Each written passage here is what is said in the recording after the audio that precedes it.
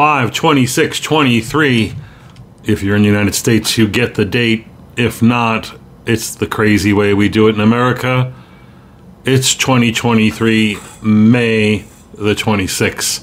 This is the Room Now podcast. Hi, I'm Jack Cush, executive editor of RoomNow.com. A lot happening this week. Let's get right into it. Let's start with biosimilars.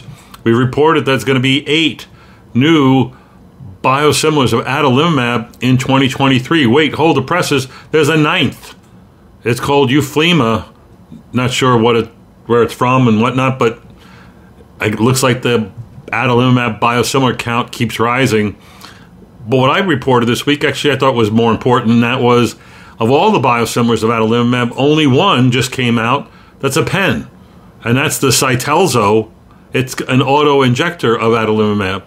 So we are getting more back to a newer, cheaper version of biologics. I think it's a good move. Here's a study about fibromyalgia and GI manifestations. You know, my patients with fibromyalgia do have a lot of GI manifestations, probably above and beyond irritable bowel syndrome. This study was a retrospective EMR study from Israel, and it looked at almost 19,000 fibromyalgia patients, compared them 1 to 2 with controls, and showed that FM patients have significantly more, as you'd expect, irritable bowel syndrome, 4.6-fold higher. But did you expect GERD to be increased? 2.6 higher. Peptic ulcer disease, 2-fold higher. Celiac disease, 2-fold higher, but no increase in GI malignancies. The question is GERD and peptic ulcer disease and celiac disease really increased in fibromyalgia? Or do fibromyalgia patients seek more medical help and get more diagnoses, deservedly or not? Actually, I think that fibromyalgia patients do have a higher risk of all these GI manifestations, because these are common GI manifestations in the population, as is fibromyalgia. So these are co-associations. Is it causal or casual? Someday someone will tell me. We always point to the specificity of double-stranded DNA, and I like this report, a serological analysis of double-stranded DNA positivity in 3,500 SLE patients with almost 40,000 patient visits with serologies. Persistently positive double-stranded DNA, what's the number? I always thought it was above 20%. This says 29.5%. And in 34%, double-stranded DNAs did fluctuate, meaning it went up and down. So let me just make that point. 29% persistent, 34% fluctuating. I've always taught that the predictive value of double-stranded DNA is based on when it can go up and down with activity in response to therapy. Based on those numbers, there's a 5% difference, suggesting very few patients, or basically that's 5 out of 35 or 1 in 7, or is it 5% overall? Would the double-stranded DNA being fluctuating predict outcomes? But turns out that both persistently positive and fluctuating double-stranded DNAs do predict a higher rate of flares. Now, it may not be one-to-one, visit to visit, but nonetheless, having persistently positive 56% higher risk of flare, having fluctuating 46% higher risk of flare, and then doubling of the double-stranded DNA was associated with about a 1/3 increase in flare rates, a 33 to 36% higher risk. These are all significant numbers. I think that often we don't pay attention to lymphadenopathy in SLE patients. They got so much going on with them. Maybe we don't start looking for lymph nodes, epitrochlear, unusual places beyond the neck.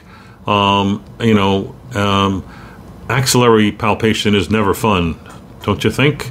But we got to do it. So here's a 14-year study of 255 lupus patients and looked at the incidence of lymphadenopathy. It was found in 33% of lupus patients. Turns out that in less than 1%, 0.8%, it was due to lymphoma, and 0.4% it was due to tuberculosis. Turns out that having lymphadenopathy was associated with other manifestations of lupus: 3-fold higher risk of fever, 4-fold higher risk of pericarditis, threefold higher risk of membranous glomerulonephritis and leukopenia. Having lymphadenopathy was not associated with weight loss, myocarditis, or myositis. The bottom line is that if it's atypical or unusual or unexpected, don't be hesitant to do a biopsy to show that it is due to lupus and not due to lymphoma or other causes. The Spanish registry, the BioBedasser, looked at RA and ankylosing spondylitis and psoriatic arthritis patients on biologics, and they wanted to look specifically at those patients who had been previously been treated with a biologic who went into remission.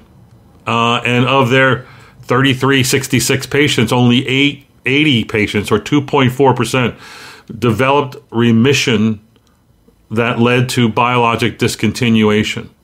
So it's not common, which is my point all along. This quest for monotherapy, this quest to wean therapy, the quest to get off is kind of nonsensical when you spend your whole life worrying about these patients, and it's difficult to get them under control. And what are the odds that they're going to go into drug-free remission and stay there? In this Spanish study, it's only 2.4%. That doesn't sway me. The risk factors for being able to discontinue with being in remission is having a short disease duration, not having had prior conventional DMARDs, or shorter use of other biologic DMARDs. Overall, not unexpected, less success with discontinuation if the patient was a smoker or was ACPA positive. Again, I'm not having many conversations with my patients about lessening therapy, but my patients are talking to me about lessening therapy, and I can guide them, but I'm not gung-ho about that. I'm more about control than I am about drug-free remission. I might as well be buying lottery tickets all the time. The InBuild study, as you know, is a pivotal study that led to the approval of nintedanib for use in all-cause ILD. That was a 663-patient study. They did a sub-analysis of that, looking at the patients who had rheumatoid arthritis-associated ILD, and they looked to see what the outcomes were. And it was basically the same as the InBuild study overall, meaning it showed a significant slowing of FVC decline at week 52. So it was minus 82 milliliters per year on nintedanib versus almost 200 on placebo. Again, one of the downsides, this is a good therapy. I think it really has a place in management of ILD.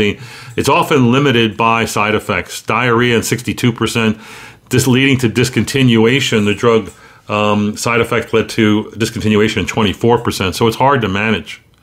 We did a replay this week of the spondyloarthritis session at Room Now Live. Great lectures by Deodar, Podubny, and Ravel. In Atul Deodar's lecture, he talked about the 3-4-5 rule. A lot of people like that on Twitter and at the lecture. He said you can more accurately diagnose ankylosing spondylitis, or SPA, if you have erosions in 3 or more SI joint quadrants, or bone marrow edema in 4 or more SI joint quadrants, or fat lesions in 5 or more SI joint quadrants. 3-4-5 rule increases the odds that the patient really does have sacroiliitis and spondyloarthritis. Also this week, and not talked about here, a report that shows that these lesions that show up, especially bone marrow lesions that show up on MRI, do predict 5-year worsening and progression of SI joint disease. As Dr. Podubny and Dr. Deodar talked about, there are some normal, healthy people have abnormalities of the SI joint, but that will only be bone marrow edema. It will be not meet the 3-4-5 rule. They often have traumatic reasons, like hockey players and workers and things like that. So some gout topics. Let's go with the medieval ruler Bermundo II, was also nicknamed the Gouty, or El Gatoso.